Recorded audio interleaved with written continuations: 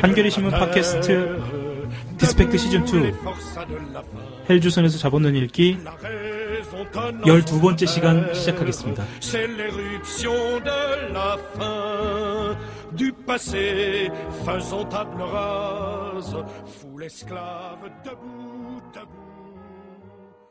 허지연 기자, 김민경 기자 나와 계십니다.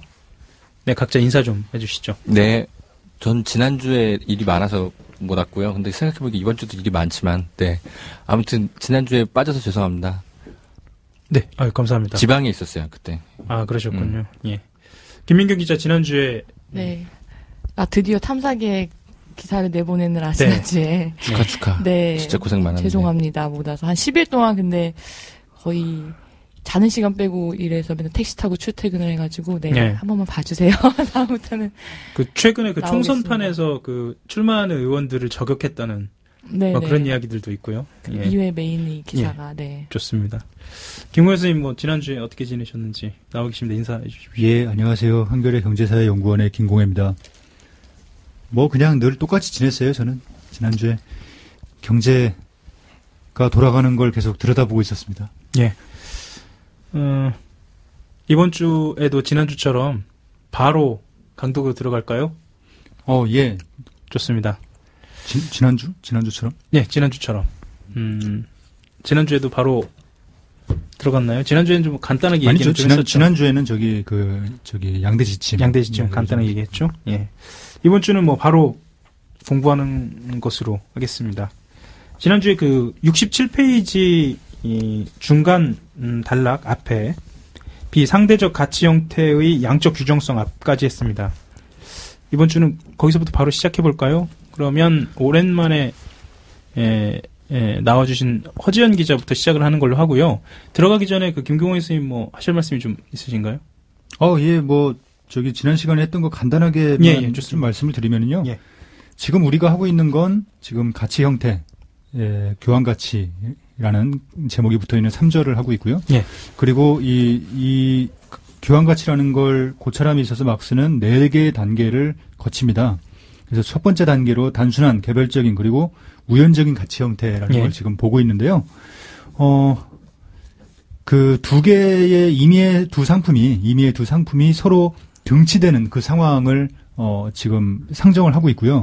그랬을 때 왼쪽에 있는 상품을 이제 자기의 가치를 표현하는 상품이라고 했고요. 오른쪽에 있는 상품을 왼쪽에 있는 상품의 가치가 표현되는 이제 표현의 어떤 도구 로 지금 상정을 하고 있어요. 그래서 왼쪽에 있는 걸 상대적 가치 형태에 있다 이렇게 이야기를 했고요. 오른쪽에 있는 상품을 일컬어서 등가 형태에 있다 이렇게 했는데요. 지금 상대적 가치 형태에 대해서 지금 우린 보고 있는 거고요. 예. 그 중에서 지난 시간까지 한 게 이제 어떤 내용적인 측면, 즉 뭐라고 했냐면 앞에 있는 상품의 가치가 즉 교환 가치죠. 예, 교환 가치가 뒤에 있는 상품의 사용 가치로 표현된다. 이렇게 말을 했어요. 그래서 이때 앞에 있는 상품의 교환 가치는 뒤에 있는 상품의 사용 가치가 되는 거죠.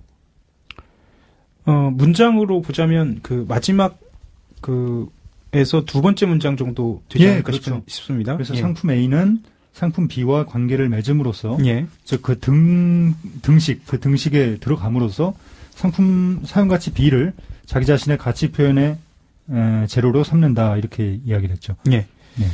사실 지난주에도 노현웅 기자랑 하면서 좀 많이 헤맸는데 쉽지는 않더라고요. 그래서 아마 다시 한번 지난주에 했던 거를 들어보시고 아마 이 다음 주에 아마 질문을 또 하시지 않을까 싶기도 하고요. 이대로 받아들이셔도 될 것 같기도 하고요. 그러니까 여기서 주의하실 점이 뭐냐면요. 우리가 앞에서 이미 교환 가치라는 개념을 봤기 때문에 A하고 B가 같다, 교환 가치가 같다라는 게 생각해 보시면 말 그대로 진짜 이 등식이 가리키는 게 A라는 상품의 교환 가치와 B라는 상품의 교환 가치가 같다라는 걸로 우리가 이해를 하잖아요. 쉽게 말하면. 그렇게 이해하기가 쉬운데 지금 여기서는 그걸 부정하는 거예요. 어떻게 보면. 왜 부정하냐면 지금 우리가 등치시키고 있는 그 상품은 그냥 우연하게 하는 거니까. 우연하게 등치시키는 거니까. 그러니까 어떻게 하다 보니 그냥 A라는 상품과 그러니까 여기 지금 다시 그 등식을 보시면 X량의 상품 A와 Y량의 상품 B가 등치됐잖아요. 즉 20m의 암호포와 1개의 저고리가 등치됐는데 예. 이게 왜 등치됐는지를 우리는 모르는 거예요. 그냥 어떻게 하다 보니 20m의 암호포 가진 사람하고 1개의 저고리를 가진 사람이 만나가지고 둘이 그냥 뭐가 쿵짝이 맞아서 등치를 한 거예요. 즉 둘이 교환을 한 거예요. 그 어떻게 보면은 여기에서 우리가 확실하게 이야기할 수 있는 건 이 20m 암호포를 가진 사람이 1개의 저고리를 원하더라라는 거예요. 그러니까 그게 그렇잖아요? 일종의 관계를 맺었다라고 예. 해서 표현되는 거죠. 그런 관계를 맺었는데 여기서 우리가 이야기할 수 있는 건 둘의 교환 가치가 같다거나 이런 게 아니고요. 예. 예. 그냥 20m 암호포를 가진 사람이 1개의 저고리를 가진 사람을 만나서 둘이 교환이 됐더라. 즉 그 앞에 사람이 그 1개의 저고리를 원하더라라는 거예요. 그렇기 때문에 여기에서 우리가 이야기할 수 있는 최대한의 것은 뭐냐면 20m 암호포의 가치가 즉 교환 가치죠. 여기서는 이 교환 과정에서의 가치니까 이 20m 암호포의 가치가 1개의 저고리의 사용 가치로 표현되더라라는 거예요. 그렇지 않나요? 네. 네. 원하기 때문에 그렇죠. 그렇죠. 예, 이 사람이 원하는 건 다른 게 아니고 그 저고리의 사용 가치를 원하잖아요. 예, 그렇기 때문에 물론 이거는 거꾸로 말하면 저 1개의 저고리를 가진 사람도 20m의 암호포를 원하는 거라고 할 수도 있어요. 근데 그런 예. 지금 상황은 배제된 그건 배제된 상황인 예, 거죠. 맞아요. 예. 배제하는 거고 그거는 저 뒤에 가서 이제 다루게 되는데요. 예. 어쨌든 여기선 20m 암호포가 주인공이라는 거고 예. 예, 그런 의미에서 얘가 왼쪽에 갔다라는 게 그 자리가 중요합니다. 그래서 중요한 거는 지금 이 순서대로 그 마르크스가 말하는 이 전제들을 순서대로 기억해가는 게 좋은 것 같습니다. 그렇습니다. 그렇죠? 예. 그러니까 여기까지가 우리가 지난 시간에 한 거고요. 예. 오늘은 뭘 할 거냐면 제목 자체가 벌써 상대적 가치 형태의 양적 규정성이잖아요. 예. 예. 그러니까 이거 여기서 얘기하고 싶은 건 바로 그 양적인 거 우리가 방금 배제했다고 한 20m 암호포하고 1개 저고리하고 교환됐는데 1개가 아니라 그러니까 2개가 아니라 왜 1개냐. 이제 이런 양적인 규정성도 사실은 여기에는 있다는 거죠. 예. 이제 방금 전까지 그 배제했던 부분을 이제 여기에서 명시적으로 고려를 하게 되는 겁니다. 예. 허지영 기자 오늘 말이 좀 적네요. 네. 책 얼른 읽죠. 네. 좋습니다. 허지영 기자부터 읽으면서 한번 이야기해 보도록 하겠습니다. 네. B 부분부터 읽는 거죠. 예. 네. 상대적 가치 형태의 양적 규정성. 자신의 가치를 표현해야 하는 각 상품은 예컨대 15부쉘의 밀, 100g의 커피 등등과 같이 일정한 양의 유용한 물건이다. 이 주어진 상품량에는 인간 노동의 일정한 양이 들어있다. 따라서 가치 형태는 가치 일반뿐 아니라 양적으로 규정된 가치, 즉 가치량도 표현해야 한다. 그러므로 상품 A의 상품 B에 대한 가치관계, 암호포의 저고리에 대한 가치관계에서는 저고리라는 상품 종류가 가치체 일반으로 암호포에 질적으로 등치될 뿐 아니라 일정한 양의 가치체 또는 등가물 예컨대 1개 저고리가 일정한 양의 암호포 예컨대 20m의 암호포에 등치된다. 그래서 이 20m의 암호포는 1개의 저고리와 같다.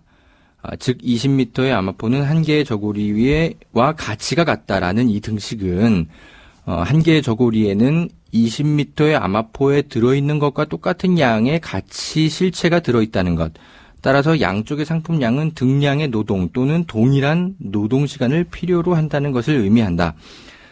그러나 20m의 암호포나 1개의 저고리의 생산에 걸리는 노동시간은 재봉 또는 직보의 생산성이 변동할 때마다 변동한다. 이제 이러한 변동이 가치량의 상대적 표현에 미치는 영향을 한층 더 상세하게 연구해야 한다. 예. 네, 예. 방금 말씀드린 대로 크게 양적인 않지만, 차원에서도 같다. 예.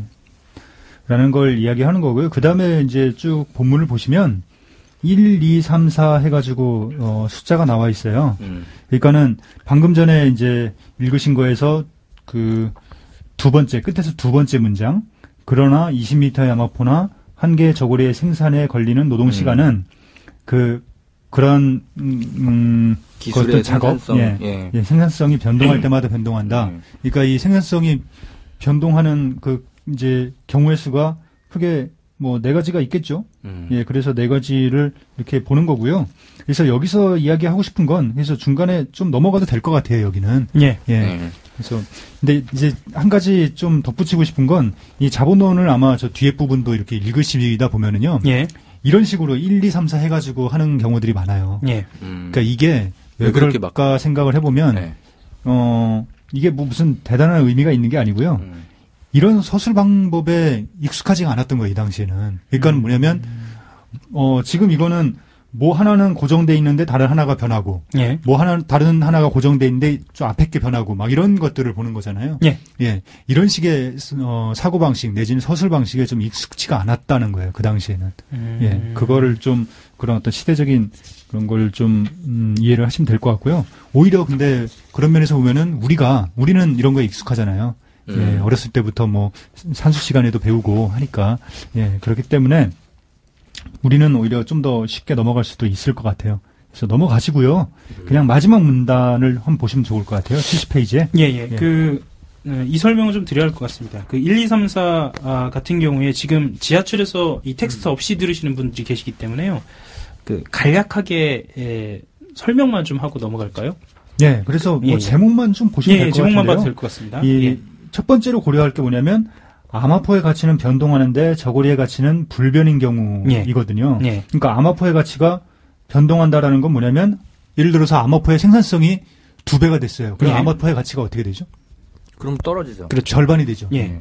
왜냐하면 생산성이라는 건 그러니까 거기 그 개별 상품의 생산에 들어가는 노동 시간이 줄어든다는 거니까 생산성이 높아진다는 건 그리고 가치의 실체는 노동 시간이기 때문에 생산성이 높아지면 그 생산에 걸리는 노동 시간이 줄어들고 그래서 가치가 떨어지는 거죠. 그래서 암호화폐 가치가 변동하는 건 역시 이제 그 2가지 방향이 다 가능합니다. 그러니까 가치가 높아질 수도 있고 적어질 수도 있고.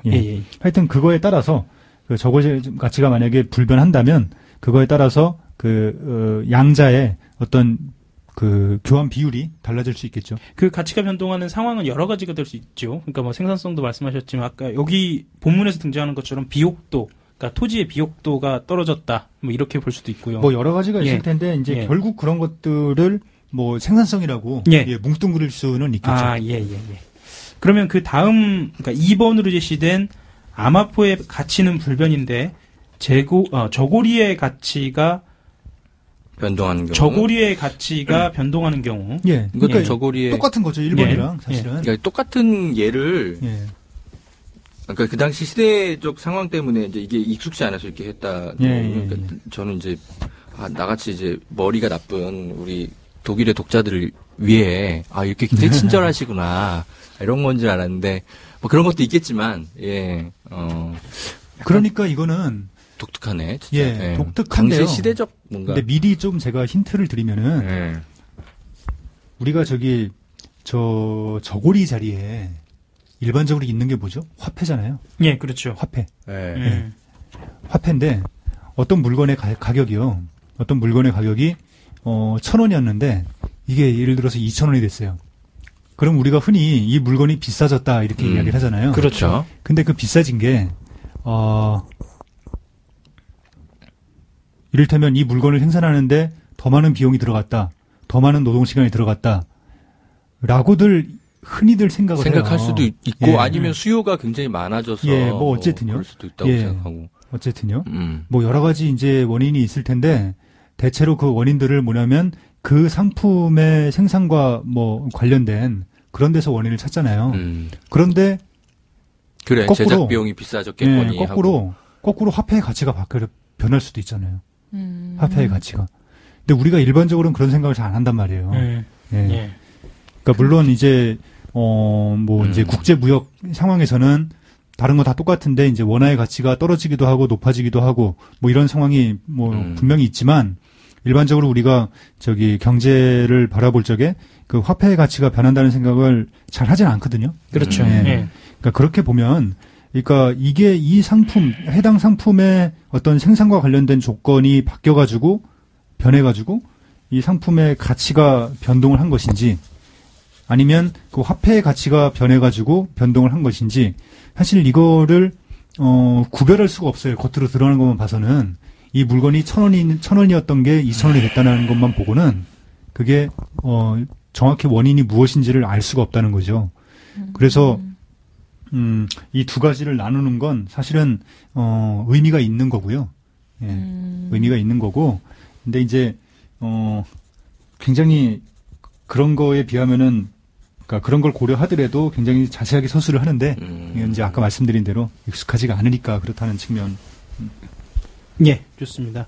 뭐 같은 의미에서 3번 아마포와 저고리의 생산에 필요한 노동량이 동시에 동일한 방향으로 그리고 동일한 비율로 변동하는 경우나 4번 아마포와 저고리 각각의 생산에 필요한 노동시간, 즉 그것들의 가치가 동시에 동일한 방향이면서 또 상이한 정도로 또는 반대 방향으로 변동하는 경우 이것 또한 예, 방금 그렇죠. 말씀하신 설명으로 예. 그 이제 3번 같은 경우에는 또 네. 재밌는 게 둘 다 동일한 방향으로 동일한 비율로 변동하면 이 가치관계가 전혀 변하지 않을 거잖아요. 네. 그러니까 가치관계가 전혀 안 변한 경우에도 모든 게 안 변한 건 아니라는 거예요. 예. 그러니까 이런 것까지 고려를 하면 사실은 이 1, 2, 3, 4라고 했던 게 결과적으로는 뭐 똑같아 보여도 질적으로는 다 다른 게 되는 거죠. 예. 그래서 뭐 그런 거를 지금 본 거고요. 예, 좋습니다. 예. 그 애초에 저희가 시작할 때 모든 텍스트를 읽는다라는 전제로 시작했는데요. 모든 것은 또 네, 상대적이고 그래도 읽어봐야 될 것 같아요. 그 뭐 한번 나중에. 네. 예, 그렇게 하시도록 하고요. 어쨌거나 그러면 김공희 선생님의 말씀대로 70페이지로 바로 넘어가서 다음 단락 한번 읽어보도록 하겠습니다. 맞아, 제가 그럼 다 마무리 짓겠습니다. 예. 이와 같이 가치량의 현실적 변동은 가치량의 상대적 표현, 즉 상대적 가치의 크기에 명확하고 완전하게 반영되지는 않는다. 한 상품의 상대적 가치는 자기의 가치가 불변이라도 변동할 수 있으며 또한 자기의 가치가 변동하더라도 여전히 불변일 수도 있다. 끝으로 그 상품의 가치량과 이 가치량의 상대적 표현이 동시에 변동하더라도 그 변동이 일치하지도 않는다. 네. 예, 쉽게 이해하실 수 있을 것 같습니다. 결론. 근데 굳이 이렇게 일종의 어떤 변동이라든가 이 변화에 대해서 이렇게 자세하게 기술하는 이유는 뭘까요? 그렇게 계속 막 중언부언한다는 약간 느낌도 사실은 조금 들더라고요. 예, 반박하고 싶은 게 있는 거죠. 반박하고 싶은 게 예를 들면 뭐냐면 앞에서 우리가 맨 처음에 뭐라고 했냐면 이 교환 가치라는 게 상품들 간의 교환 비율이라고 막스가 얘기했었어요. 맨 처음에. 예. 그 아주 단순한 생각인데요. 단순한 관찰이잖아요, 그거는. 모든 상품이 어쨌든 교환되기 때문에 겉으로 보면은 그 상품의 교환 가치는 교환 비율이라고 이야기할 수 있을 것 같아요. 네. 예. 그런데 그 교환 비율이 지금 여기서 얘기하는 건 이런 거예요. 심지어 교환 비율이 바뀌지 않아도 변하지 않아도 아무것도 안 변하는 건 아니다. 즉 모든 게 가만히 있는 건 아니다라는 거예요. 그러니까 교환 비율이라고 상품의 교환 가치를 교환 비율이라고만 생각을 하게 되면 이런 어떤 질적인 변화들을 놓치게 된다는 거죠. 예, 사실은 뭔가가 다 변했는데 사실은 모든 상황이 다 변했는데 그걸 겉보기에만 그냥 그 교환 비율이 가만히 있다라는 걸 보고 모든 게 변하지 않았다. 교환 비율은 가만히 있다. 뭐 이렇게 생각을 할 수가 있잖아요. 예. 이제 그게 어떻게 보면은 그 당시에 가치, 그러니까 이 교환 가치라는 걸 이해했던 전형적인 방식 중에 하나예요. 예. 그래서, 그러니까 교환 비율로만 가치를 환원한다라는 건 뭐냐면, 말 그대로 시장에서 진짜 이게 어떻게 교환되는지만 보면 되는 거잖아요. 그런데 지금 우리가 1절하고 2절에서 명확하게 했듯이, 막스는 이 가치의 실체를 노동이라고 봤고요. 그 그러니까 어떤 상품을 생산하는 데 들어가는 노동 시간, 그러니까 그 노동의 어떤 양적 규정성, 이걸 갖다가 규정하는, 그걸 갖다 결정하는 여러 가지 조건들이 있잖아요. 기술적 조건들, 뭐 여러 가지 사회적 조건들, 그죠? 이런 것들이 있는데 이 시장에서의 교환 비율만 보게 되면 이런 것들을 볼 필요가 없는 거죠. 그러니까 이 가치의 이 결정 자체가 이 어디에서 일어나느냐를 갖다가 이제 그에 대한 어떤 차이가 있다는 거예요. 이 가치를 교환 비율로만 볼 거냐, 아니면은 그 이상의 뭔가 좀 더 깊은 차원까지 가지고 갈 거냐. 말하자면 이게 좀 뭐랄까요, 좀 범주를 벗어난 얘기인지는 모르겠습니다만 일종의 어떤 그 변화의 필연성, 모든 가치는 변한다, 이런 것하고도 관련이 좀 있나요? 변화의 필연성이요? 예, 그러니까 일종의 모든 상품, 모든 상대적인 상품들은 가치가 변하고 있다, 이렇게 논리가 전개돼도 되나요? 그 말씀도 굉장히 재밌는 표현이신데요. 네. 왜냐하면 지금 이거는 어떤 우리가 일반적으로 경제학이라는 게 네. 이 균형이라는 걸 전제하는 습관이 있어요. 뭐 수요 공급 예, 뭐 이렇게요. 그런 것들이 균형을 이루고, 그래서 균형 하에서 어떤 그 균형 가격이 도출되고, 네. 그래서 균형 가격이 그 균형 상태가 정상이고 거기에서 벗어나는 게 비정상이고, 이제 이런 식의 사고 습관이 있는데요. 사실상 뭐 현실을 들여다보면 오히려 균형이라는 게 굉장히 예외적인 경우고요. 예, 그 불균형 상태에 있는 게 그 뭐 말하자면 이 시계가 계속 시계추가 계속 왔다 갔다 하는데 그 정 가운데 위치하는 경우는 아주 순간이잖아요. 그렇죠. 예, 그런 것처럼 이 균형이라고 하는 것도 바로 이제 그런 성격이 있다라는 거고요.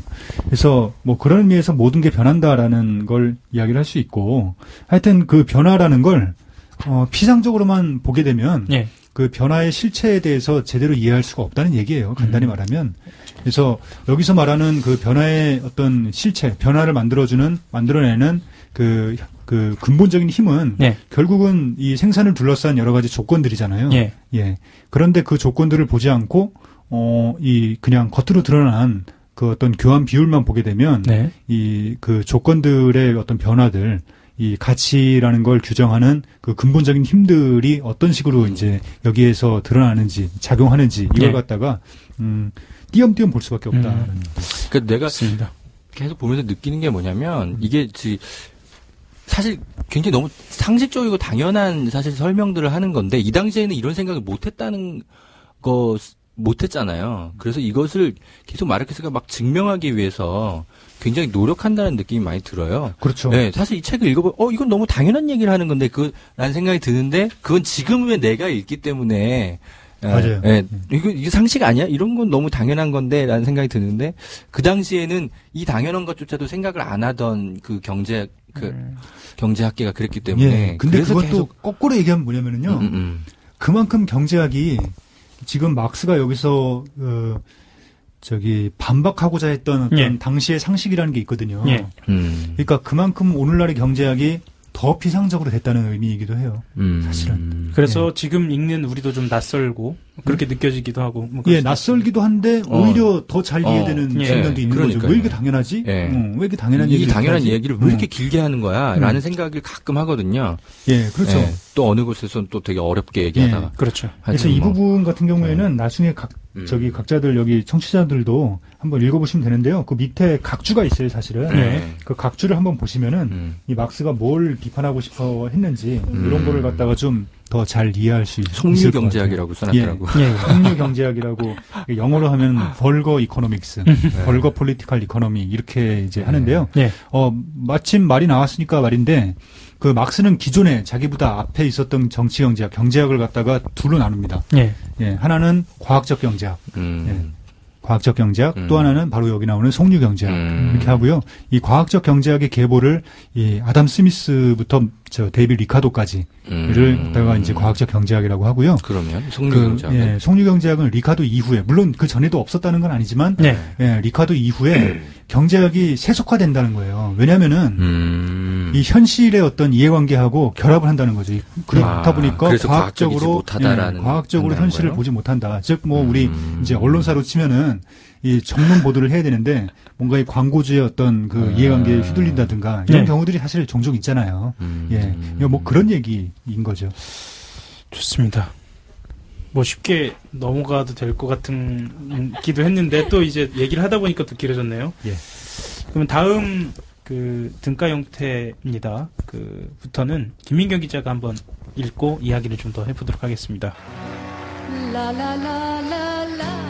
여러분은 지금 한겨레 신문 팟캐스트 헬조선에서 잡아놓은 읽기 듣고 계십니다.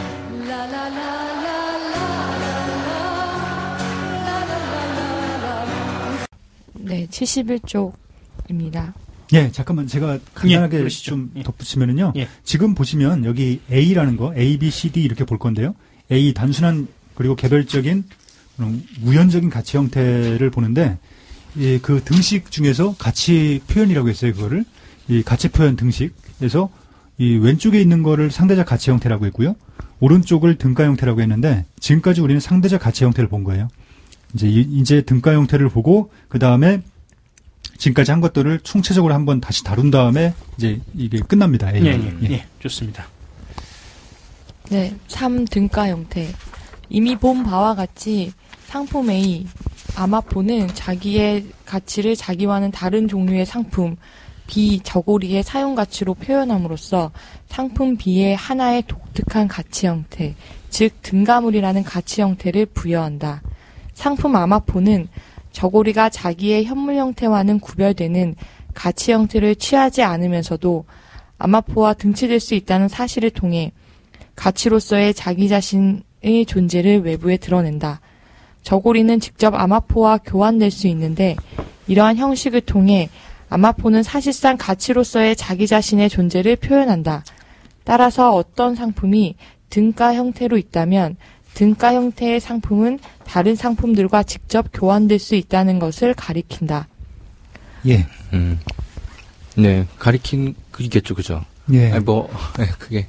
어떻게 보면 말이 조금 어려울 수도 있는데요. 하나하나 잘 따라오시면은 사실 여태까지 한 얘기를 일단은 좀 계속 반복한 게 설명. 있고요. 네. 예. 정리한 것 같네요. 예. 근데 어쨌든 여기 마지막 문장이 이제 그 논의를 좀 더 진전시키는데 필요한 키예요. 그러니까 마지막 따라서 이전까지는 그냥 여태까지 한 얘기고요. 그래서 이 가치 형태에 있는 거는 지금 여기서 앞에서 뭐라고 했냐면 이게 재밌는데 저고리가 네 번째 줄이요. 저고리가 자신의 현물 형태와는 구별되는 가치 형태를 취하지 않으면서도 아마포와 등치될 수 있다라고 했어요.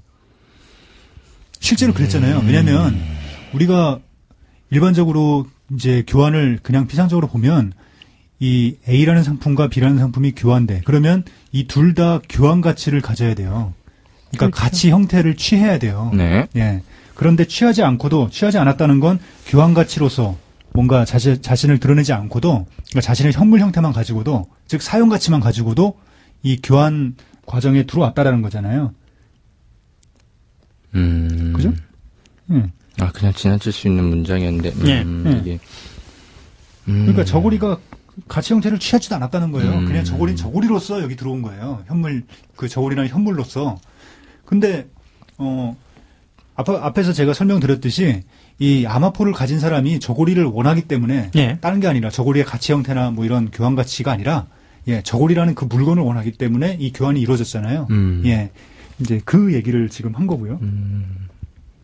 근데 달리 보면 저고리는 직접 아마포와 교환될 수 있는데 이런 형식을 통해 아마포는 사실상 가치로서 자기 자신의 존재를 표현한다라고 하면서 그 다음에 뭐라고 했냐면 어떤 상품이 지금 여기선 저고리죠. 이 저고리가 등가 형태로 있다면 등가 형태의 상품은 다른 상품들과 직접 교환될 수 있다는 것을 가리킨다라고 하면서 이제 그 교환 가능성을 다시 전면에 드러내면서 어떤 양적인 측면 이런 이야기를 좀 이제 하고 싶어 할 것 같아요. 막스는. 예. 좋습니다. 네, 다음 문단 읽겠습니다. 예. 어떤 하나의 상품 종류 예컨대 저고리가 다른 상품 종류 예컨대 아마포를 위한 등가물로 역할하며 그리하여 아마포와 직접 교환될 수 있는 독특한 속성을 획득한다고 하더라도 그것에 의해 저고리와 아마포가 서로 교환되는 비율이 주어지는 것은 아니다. 이 비율은 아마포의 가치량이 주어진 것이라면 저고리의 가치량에 의해 결정된다. 저고리가 등가물로 표현되고 아마포가 상대적 가치로 표현되든 또는 반대로 아마포가 등가물로 표현되고 저고리가 상대적 가치로 표현되든 저고리의 가치량은 여전히 저고리의 생산에 필요한 노동시간에 의해 저고리의 가치 형태와는 관계없이 규정된다. 그러나 저고리가 가치 표현에서 등가물의 위치를 차지하게 되면 저고리의 가치는 양적으로 표현될 수 없으며 저고리는 가치 등식에서 사용가치의 일정량으로 나타날 뿐이다. 이거 좀 어려운 것 같은데요? 예컨대까지를 읽어봐야 이게 뭔 말인지 알 것 같은데. 네. 더 읽어볼까요? 예, 일단 뭐 마지막 문장을 다시 한번 좀 새겨두시고요. 네네. 예컨대 40m의 아마포는 얼마의 가치가 있는가? 2개의 저고리와 같다. 상품 종류인 저고리가 여기에서는 등가물의 역할을 하며 사용가치인 저고리가 아마포에 대해 가치체로서 인정되고 있으므로 일정량의 저고리는 아마포의 가치량을 표현하는 데 충분하다. 그러므로 2개의 저고리는 40m 아마포의 가치량을 표현할 수 있지만 결코 자기 자신의 가치량을 표현할 수는 없다. 가치 등식에서 등가물은 항상 어떤 물건, 어떤 사용가치의 양의 형태만을 취한다는 사실을 피상적으로 이해했기 때문에 베일리나 그의 선행자, 후계자의 다수는 가치 표현에서 오직 양적 관계만 보는 오류를 범했다. 그런데 사실 어떤 상품이 등가물로 역할할 때 그 상품 가치의 양적 크기는 표현되고 있지 않다. 예. 더 어려우셨나요, 혹시? 저는 이게 잠깐 다른 얘기를 하면요. 신영복 선생의 담론이라는 그 팟캐스트가 올라와 있거든요. 근데 거기서 이제 텍스트를 김미화 씨가 굉장히 천천히 읽어요. 근데 사실 담론은 쉽잖아요. 예, 신영복 선생이 또 워낙 심오한 내용을 쉽게 쓰시고. 예. 그런데 듣고 있으면 무슨 말인지 잘 모를 때가 많아요. 우린 더 모르겠네요. 그래서 저는 우리 팟캐스트를 듣고 계신 분들이 어찌 보면 되게 고맙더라고요. 그래서 지금 방금도 물론 이제 저희들은 이제 텍스트를 미리 읽어오신 분도 있고 지금 같이 읽어가는 상황이긴 한데 좀 어려워지지 않았을까라는 생각이 들면서 일단 대강 예. 선생님의 설명을 듣고 집에 가서 다시 한번 생각의 시간을 가져야 될 것 같습니다. 일단 한번 해주시죠. 예, 뭐 어쨌든 지금 여기서 얘기하고 있는 건 이제 등가 형태에 오는 상품은요. 예. 가치를 표현해 주잖아요. 가치를 표현해 주는데 자기 자신의 가치를 표현하는 게 아니라 특이하게도 상대적 가치 그죠. 형태에 있는 그러니까 자기 자신의 가치를 표현하고자 하는 아마포 여기서는 그 아마포의 가치를 표현해 주는 재료라는 거예요. 예. 그러다 보니까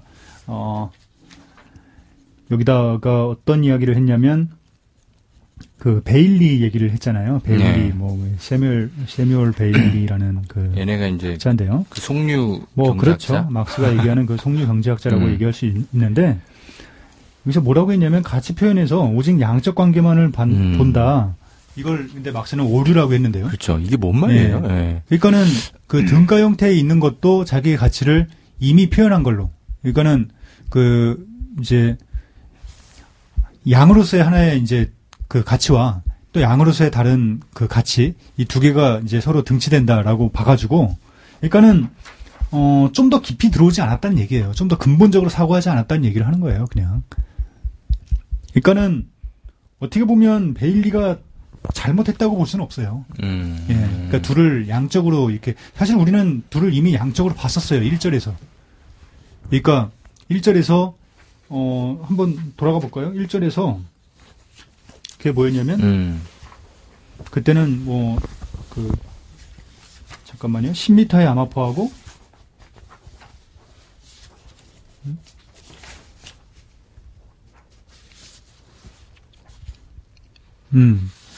여기 뭐라고 했냐면 이제 45페이지 한번 보실래요? 돌아가 보면 예.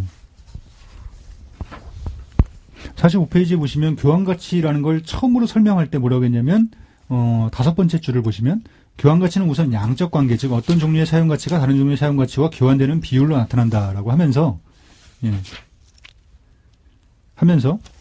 그 다음 단락 보시면 X량의 구두약, Y량의 명주, Z량의 금 등등 하여튼 이런 것들이 다 등치될 수 있다고 하면서 이런 것들이 자기 자신의 어떤 가치를 교환 가치를 이제 표현하는 것처럼 이야기했단 말이에요. 그렇죠? 그래서 모든 것들을 이미 교환 가치로 환원을 한 거예요. 그래서 어떤 두 상품이 등치된다면 그 자기 자신의 일정량의 가치를 표현하는 교환 가치 A와 자기 자신의 또 일정량의 가치를 표현하는 교환 가치 B와 이 둘이 교환되고 등치되는 거예요. 그렇죠? 예. 그래서 필연적으로 그러니까 정의상 그러니까 왼쪽에 오든 이 가치 표현에서 이 가치 등식에서 왼쪽에 오든 오른쪽에 오든 이 모든 상품들은요 자기 자신의 가치를 표현하는 거예요. 네. 예. 그런데 여기서 막스는 지금 그게 아니라고 얘기를 하는 거예요. 보시다시피 이 등가 형태에 오는 그 오른쪽에 오는 상품은 자기 자신의 가치를 표현하지 않는다라고 얘기하는 거예요. 예. 근데 그게 무슨 뜻이죠? 자기 양적으로 표현될 수 없다라고. 예, 자기 자신의 가치를 표현하는 게 아니고 남의 가치. 얘는 오로지 남의 가치를 표현해 주는 거니까. 그리고 그 표현해 주는 그 재료가 뭐냐면 자기 자신의 사용 가치예요. 예. 그러니까 사용 가치에 어떤 양적인 게 있다면 그거는 사용 가치 1개, 2개 이런 양적인 거죠. 아, 그러니까 이게 그 아까 밑줄구라고 하신 그 부분에 나와 있는 말인 것 같은데, 그러니까 저고리가 뭐 여기서 말하면 등가물이든 상대적 가치로 표현되든 어쨌든 저고리라는 것에 대한 가치량은 우리가 배웠던 것처럼 노동시간에 의해 규정된다. 저고리 그 자체는. 다만 이게 등가물의 위치에 있으면 양쪽으로는 표현이 안 된다 이런 뜻인가요? 아, 네, 무슨 말하는지. 네, 맞아요. 그러니까는 네. 저고리가 그것도 하나의 노동 생산물인 한 개 만드는데 몇 시간의 노동이 들어간다. 이거 우리 다 알잖아요. 알지만 여기서 그 얘기를 하지 말자는 거예요. 그거 하나도 안 중요하다는 거예요. 아, 그건 그거고. 네. 그러니까 그게 그러니까 지금 이거 막스는 여기서 아마 이제 추상 수준이니 뭐니 이런 말을 할 수도 있을 텐데요. 일단 그 좀 어려운 얘기를 관두고요. 하여튼 그게 일정 시간의 노동이 들어간 그 노동 생산물이면은 틀림이 없을 거예요. 네. 하지만 그 측면을 우린 여기서 보지 않는다는 거예요. 보지 않고 오로지 이것이 이 등식에서 기능하는 그 역할을 보겠다는 그 역할이라는 건 뭐냐면 맞아요. 그 역할이라는 건 앞에 있는 상품의 가치를 표현해주는 재료라는 것밖에 없는 거예요. 아, 그 자리에 가 있으면, 그러니까 등가물이라는 위치에 가 있으면, 그렇죠. 그것이 노동 시간에 그러니까 노동 생산물과 어떤 일정한 노동 시간에 들여서 만든 상품이 이런 관점이 아니라 그 옆에 있는 애를 표시해주는 가치. 예, 그러니까 사실은 되나요? 그런 어떤 굉장히 우연한 어떤 등가 관계에서는 얘네 둘이 심지어 같은 노동 시간을 표현하지 않아도 교환됐다는 것 자체만 가지고도 얘는 저기 오른쪽에 있는 상품은 왼쪽에 있는 상품의 가치를 표현해 준 거잖아요. 예. 이쪽에 좀 착시 현상 같은 게 있는 건가요? 그러면 착시 현상이라기보다는 그러니까 아주 단순하게 보는 거죠. 이거 우리가 그러니까 너무 많이 알고 있는 거예요. 지금 이거에 대해서 이 가치에 대해서 우리 너무 많이 알고 있고 그냥 머리에 있는 걸 다 비워보세요. 어떤 상품과 어떤 상품이 교환돼요. 교환되는데 앞에 있는 상품이 그 교환되는 과정에서 일정한 교환 가치를 가질 텐데 그 교환 가치가 뭐겠냐는 거예요. 결국은 뒤에 있는 상품의 사용 가치가 아니겠느냐는 얘기를 하는 거예요. 그러니까는 어떻게 보면 우리 너무 많이 알고 있는 거다. 그럼 실제 교환될 때는 이 동일한 노동 시간을 기준으로 교환되지 않는다는 뜻인가요? 그럴 수도 있고 안 그럴 수도 있고. 그럴 수도 있고 안 그럴 수도 있는데 우리는 그 얘기를 아직 안 하고 있는 거예요. 안 하고 있는 것이고 그렇기 때문에 그러니까 20m의 아마포가 그냥 20m였죠? 맞습니다. 예, 20m의 아마포가 한 개의 저고리하고 교환이 된 거예요. 됐을 때 그 한 개의 저고리는 20m의 아마포의 교환 가치를 표현해 주는 것이고 만약 그렇다면 20m가 아니라 40m였다면 두 개의 저고리하고 교환이 되겠죠. 그렇죠? 예. 그렇기 때문에 여기에 만약에 어떤 양적인 게 개입이 된다면 저고리 한 개, 두 개, 세 개 이런 의미의 양적인 것이지 예. 한 개 만드는데 몇 시간의 노동이 들어간다 이런 게 아니라는 거예요. 그래서 사용 가치라고 표현을 했던 그렇죠. 거예요. 그렇죠. 아예 빼버리고. 좋습니다. 그러니까 제가 덧붙이면 더 길어질 것 같아서요. 일단 넘어가도록 하겠습니다. 어쨌거나 그 상품 B에 위치하는 무언가를 지금 이야기하고자 하는 밑밥을 지금 까는 거죠. 그렇죠. 그래서 지금 읽으신 세뮤얼 베일리 나온 바로 그 단락의 마지막에 다시 한번 강조하는 게 어떤 상품이 등가물로 역할할 때는 그 상품의 양적 크기는 표현되고 있지 않다라는 라고 선언을 하는 거예요. 그렇게 함으로써, 이 가치관계를 단순히 양적인 관계로만 생각하는 사람들을 지금 비판하고 있는 겁니다. 좋습니다. 그러면, 등가 형태를 고찰할 때, 그 부분부터는 제가 한번 읽어보도록 하겠습니다. 등가 형태를 고찰할 때 눈에 띄는 첫째 특징은 사용 가치가 자기의 대립물인 가치의 현상 형태로 된다는 점이다. 이 말이 무슨 말인지 아시겠어요? 그러니까는 사용 가치가 이 등가 형태에 있는 이 저고리, 그러니까 저고리의 사용 가치가 저고리라는 그 사용 가치, 저고리 바로 그 자체가 자기의 대립물인 사용 가치 대립물은 가치잖아요. 그렇죠? 앞에서 우리 1절 2절에서 했어요. 그 자기의 대립물이 가치의 현상 형태로 된다. 즉 여기서 가치라는 건 앞에 있는 상대적 가치 형태에 있는 그 아마포의 가치의 현상 형태로 나타난다라는 거죠. 이게 이제 특징이다. 라는 얘기를 하는 거고, 미리 말씀드리면 여기 첫 번째 특징이라고 했는데, 이거에 대해서 한 3페이지 정도 이제 설명을 한 다음에 두 번째 특징은 75페이지에 나옵니다. 라는 걸 염두에 두시고. 예. 좋습니다. 계속 하시죠. 예. 처음부터 다시 한번 읽어볼게요. 등가 형태를 고찰할 때 눈에 띄는 첫째 특징은 사용 가치가 자기의 대립물인 가치의 현상 형태로 된다는 점이다. 상품의 현물 형태가 가치 형태로 되는 것이다. 그러나 주의하라. 이러한 전환을 상품 B, 저고리나 밀 또는 철, 그 B가 겪는 것은 임의 다른 상품 A, 아마포, 그 A가 상품 B와의 가치 관계를 맺기 때문이며, 그리고 오직 이 가치 관계 안에서의 일이다. 어떤 상품도 자기 자신에 대해 등가물로 관계를 맺을 수 없으며, 따라서 자기 자신의 현물 형태를 자기 자신의 가치의 표현으로 삼을 수는 없기 때문에 상품은 반드시 다른 상품의 등가물로 삼아 그것과 관계를 맺어야 한다. 즉 다른 상품의 현물 형태를 자기 자신의 가치 형태로 삼아야 한다. 예. 뭐 크게 어려운 건 아닙니다. 이거는 어떤 상품의 가치라는 게 그러니까는 우리가 앞에서 그냥 어쨌든 봤으니까 알고 있으니까 그냥 말씀을 드리면 그 상품에 들어있는 노동 시간에 의해서 이렇게 규정된다고 얘기를 했지만 사실은 그게 현실 세계에서는 그러니까는 사실은 다른 상품과의 관계가 없다면 그러한 규정도 어떻게 보면 말도 안 되는 거예요. 그죠? 좋습니다. 그러니까 쉽게 말해서 그 저고리와 아마포의 등식 관계를 정해놓고 그거에 대해서 계속 설명해 드린 거거든요. 계속 설명하는 거고 여기서 지금 관계라는 걸 강조를 하고 있는데 그 말은 뭐냐면 그냥 일반화시켜서 이야기하면 이 가치라는 개념 자체가 사실은 이 사회적 관계 속에서만 의미 있는 사회적 관계라는 걸 전제한다라는 거예요. 그렇죠. 그리고 제가 왜 이렇게 혼란을 겪고 있을까 생각을 해보니까 수학을 따져보면 A는 B는 B는 A다 이렇게 바꿀 수 있는 이런 그 등식의 관계가 머릿속에 계속 박혀 있어서 그런 단순한 게 아니라는 그런 단순한 게 아니라는 겁니다. 그 등식이라는 것 자체를 굉장히 특수한 방식으로 사용을 하고 있다는 그렇죠. 거. 뭐 지난 시간에는 이제 그래서 이제 불어도 등장하고 독일어 등장하고 아이고 재밌었는데. 그랬죠. 이 두 분을 잘 모르시겠네. 좋습니다. 그러면 다음 줄 한번 읽어볼까요? 이것을 지금도 재밌어요. 너무 재밌는데 왜 그래? 좋습니다. 그 재밌는 게 오늘 올라오잖아요. 오늘 올라옵니다. 아직 못 들어가지고 듣고 왔어야 되는데. 매주 참 재밌어요. 이해가 쏙쏙 됩니다.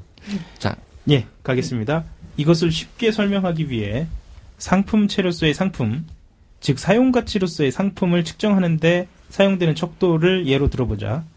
덩어리 사탕은 물체인 까닭에 무겁고 따라서 일정한 무게를 가지고 있으나 사람들은 그 무게를 직접 눈으로 볼 수도 없고 손으로 감지할 수도 없다.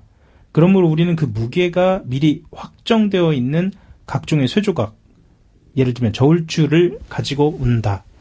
추의 물체 형태는 그 자체로 보면 덩어리 사탕과 마찬가지로 무게의 현상 형태는 아니다. 그럼에도 불구하고 덩어리 사탕을 무게로 표현하기 위해 우리는 사탕을 추와 중량 관계에 놓는다. 예, 잠깐만요. 예. 이게 무슨 말씀인지 아시겠죠? 추의 물체 형태는 그 자체로 보면 덩어리 사탕과 마찬가지로 무게의 현상 형태는 아니다. 그죠? 예. 예.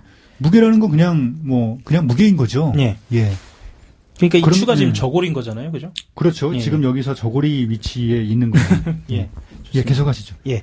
이 관계에서 추는 무게 이외에는 아무것도 표시하지 않는 하나의 물체로 기능한다. 그러므로 추의 크기는 사탕의 무게를 측정하는 데 역할하며 덩어리 사탕에 대해 오직 무게의 화신 또는 무게의 현상 형태를 대표한다. 예. 표현이 재밌지만 이해하시죠? 예. 제가 계속 느끼는 거지만 본인이 이 설명하고 있는 그 어떤 상황이나 현상에 대해서 계속 반복적으로 말을 바꿔가면서 그런 느낌이 좀 있네요. 예. 다음 문장 읽겠습니다. 추가 이러한 역할을 하는 것은 그 무게가 측정되어야 할 사탕 또는 어떤 물체가 추와 맺는 관계의 내부에서 뿐이다.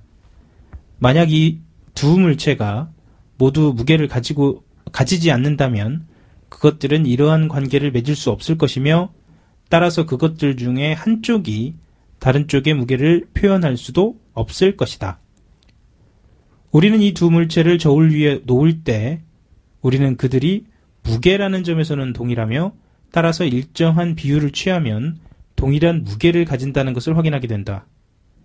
추라는 물체가 무게의 척도로서 덩어리 사탕과의 관계에서 오직 무게만을 대표하는 것과 마찬가지로 우리의 가치 표현에서는 저골이라는 물체가 아마포와의 관계에서 오직 가치만을 대표한다. 계속 진행할까요? 예. 재밌죠? 어쨌든 여기까지는 그렇게 어렵진 않을 것 같아요. 예. 예. 이제 그 다음에 그러나 유사성은 여기에서 끝난다라는 표현이 있는데요. 이 간단하게 조금 덧붙이면은 이런 식의 표현을 막스는 되게 좋아해요. 그러니까 뭐냐면 우리가 비교 같은 걸 잘하잖아요. 이제 설명하고 할 때 언제나 근데 어떤 두 가지 현상을 비교한다고 했을 때 언제나 그 비교가 그러니까 정확히 똑같은 현상이라는 건 있을 수 없잖아요. 어떤 사물도 그렇고요. 그렇기 때문에 이 막스는 늘 이런 표현을 그러니까 어떤 두 가지를 비교하거나 아니면 비유하거나 할 적에 그 유사성 어디까지가 그 유사성을 이야기할 수 있고 또 어디서부터는 그 이제 차이점이 있는지 말하자면 그 이제 어떤 논리적인 전개 같은 거를 할 적에도 항상 이제 이런 식의 어떤 한계를 생각을 하면서 늘 전개를 하거든요. 그래서 이제 이런 게 좀 재밌는데 어쨌든 그 표현도 한번 익혀두시라고 말씀을 드렸고요. 계속 하시죠. 계속하는 게 아니고요. 지금 약속한 시간이 그런가요? 지금 벌써 또 다 됐습니다. 시간 가는 줄 모르겠네요. 오늘 진짜 조금 나가네요. 아니요, 근데 되게 그 예 부분을 이제 막 건너뛰어서 그런데 페이지 수는 적진 않은데 저는 하여튼 계속 아까 우리 하영 선배 말씀처럼 이게 마르크스가 계속 똑같은 이야기를 왜 이렇게 예를 이렇게 계속 들어가면서 설명하는가 약간 제가 느끼는 바가 뭐냐면 와 진짜 그 당시에 그 경제학자들이나 또는 약간은 좀 무지한 사람들을 뭔가 이렇게 좀 약간 조바심을 갖고 이걸 이해 못하면 어떡하지? 이러면서 계속 맞아요. 뭔가 이렇게 자기 고집대로 이걸 계속 계속 끌고 가려고 하는 약간의 설득하고 있는 거죠. 좀 착한 집착이라고 할까요? 그런 게 좀 느껴지는데요. 맞아요. 그런 게 있고요. 마르크스가 내 눈앞에 있는 것 같아. 사실 이 책을 읽다 보면 진짜. 이 150년 전에 너무 나가신 거 아니에요 지금? 제가 지금 하는 얘기가 뭐냐면 이 책에서 성격이 느껴져. 그 얘기를 하고 싶은 거예요 지금. 이게 단순한 이게 그 책이 아니라 진짜 이 마르크스의 성격이 느껴져요. 난 약간의 요즘 그런 느낌, 근데 느낌이 들어서 그래. 무슨 성격이 느껴지신다고 하는데 사실 막스는 우리 또 잘 알잖아요. 이분 성격이 참 아주 더러우시다는 거 잘 알잖아요.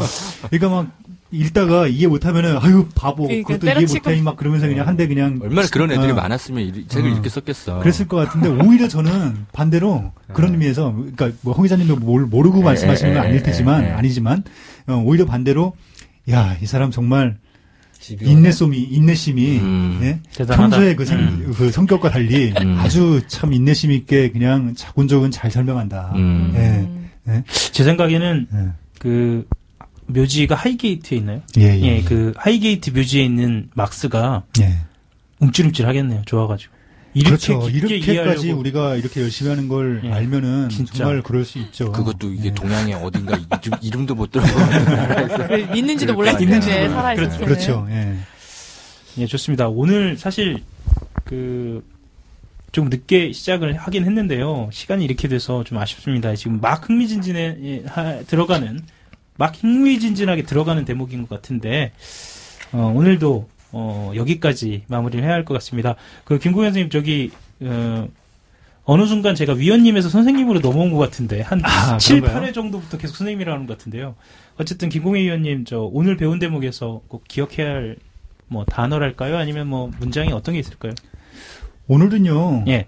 사실 이제 새로운 개념이 어떻게 보면 나온 거죠. 등가 형태. 네. 등가 형태 물론 앞에서 한번 했지만 이 등가 형태에 대해서 좀 더 깊이 들어오는 건데요. 좀 특별한 문장이라기보다는 좀 그걸 아셨으면 좋을 것 같아요. 그러니까는 등가 형태 그러니까 어떤 교환 비율이라는 거를 계속해서 앞에서부터 말을 했는데 네. 단순한 어떤 겉으로 드러나는 비율보다도 그거를 캐고 들어가는 어떤 뭐랄까요?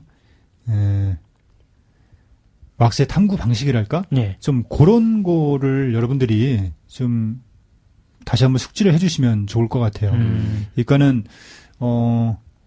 그러니까 오늘날의 경제학도 보면은. 네. 이 양적인 부분에 굉장히 집착하는 경우들이 많아요. 예. 그러다 보니까 여기 이제 방금 아까 전에 제가 이제 초반부에 말씀드렸다시피 화폐 특히 이제 화폐라는 걸 이야기할 때 특히 그런 이제 오류 이제 저희 이제 막스 경제학 하는 입장에서는 오류죠. 그런 오류에 빠지는 경우들이 많고 그러다 보니까 이 화폐라는 게 무엇인지를 이제 해명하는 데 있어서도 굉장한 어떤 한계를 노정하는 경우들이 많거든요. 예. 경제학이 사실상 지금 오늘날 경제학이 대단해 보이지만은 이 화폐가 무엇인지에 대한 어떤 통일된 의견이랄까 이런 것도 없어요, 사실. 그러니까 놀랍게도 화폐가 뭔지가 정의가 안 돼요. 제 기억에는 학교 다닐 때 화폐금융을 배운 것 같은데 그때도 그냥 대충 배운 거 아니에요? 화폐라는 걸 뭐라고 하냐면 그냥 기능을 가지고 이야기하죠. 어떤 교환을 용이하게 본질적인 해준다. 어떤 얘기보다 이런 여러 가지 기능을 한다는 이야기는 나오지만 그게 뭐다라는 거는 사실 안 나오거든요. 그러니까 경제학자들이 어떻게 보면은 이 당시에 막스 시대의 경제학을 우리가 쭉 공부를 하다 보면은 화폐가 그러니까 왜 오늘날 화폐를 정의하지 않냐면은요. 이렇게 하다 저렇게 하다 그냥 안 되니까 안 하는 거예요. 재밌는 경제학도 되게 기분 나쁘겠네요.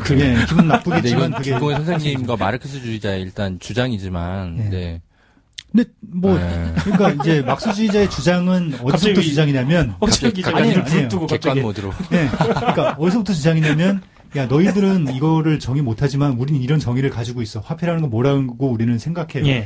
제가 만약 이런 얘기를 한다면 이건 이제 저희의 주장이 되겠지만 어쨌든 화폐에 대한 정의조차 이제 제대로 갖춰져 있지 않다라는 건 이거는 거의 팩트고요. 그러니까 물론 그렇다고 해서 모든 경제학이 그렇지 않다는 건 아니고 나름대로 이제 화폐에 대한 더 좋은 여러 가지 논의들을 가지고 있는 경제학들이 있습니다. 그러니까 물론 굉장히 비주류적인 입장들이고요.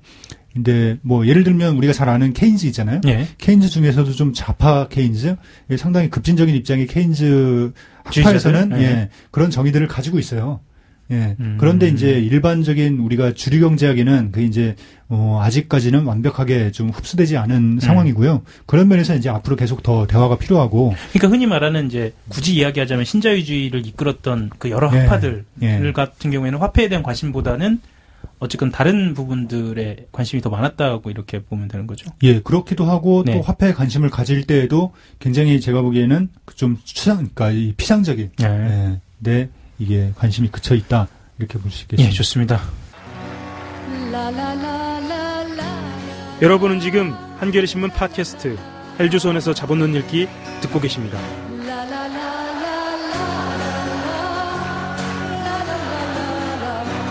아무튼 저희 오늘 다시 추워졌습니다. 그래도 봄은 오겠죠.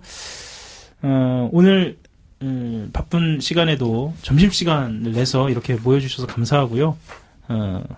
다음 주 아니죠? 다다음 주에 다시 찾아뵙는 것으로 그렇게 하겠습니다. 오늘 수고하셨습니다. 수고하셨습니다. 네, 수고하셨습니다. 네.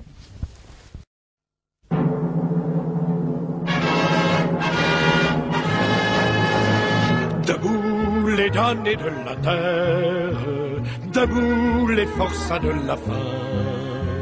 La raison tonnant son cratère, c'est l'éruption de la fin. Du passé, faisons table rase, foule esclave, debout, debout. Le monde va changer de base, nous ne sommes rien, soyons tout.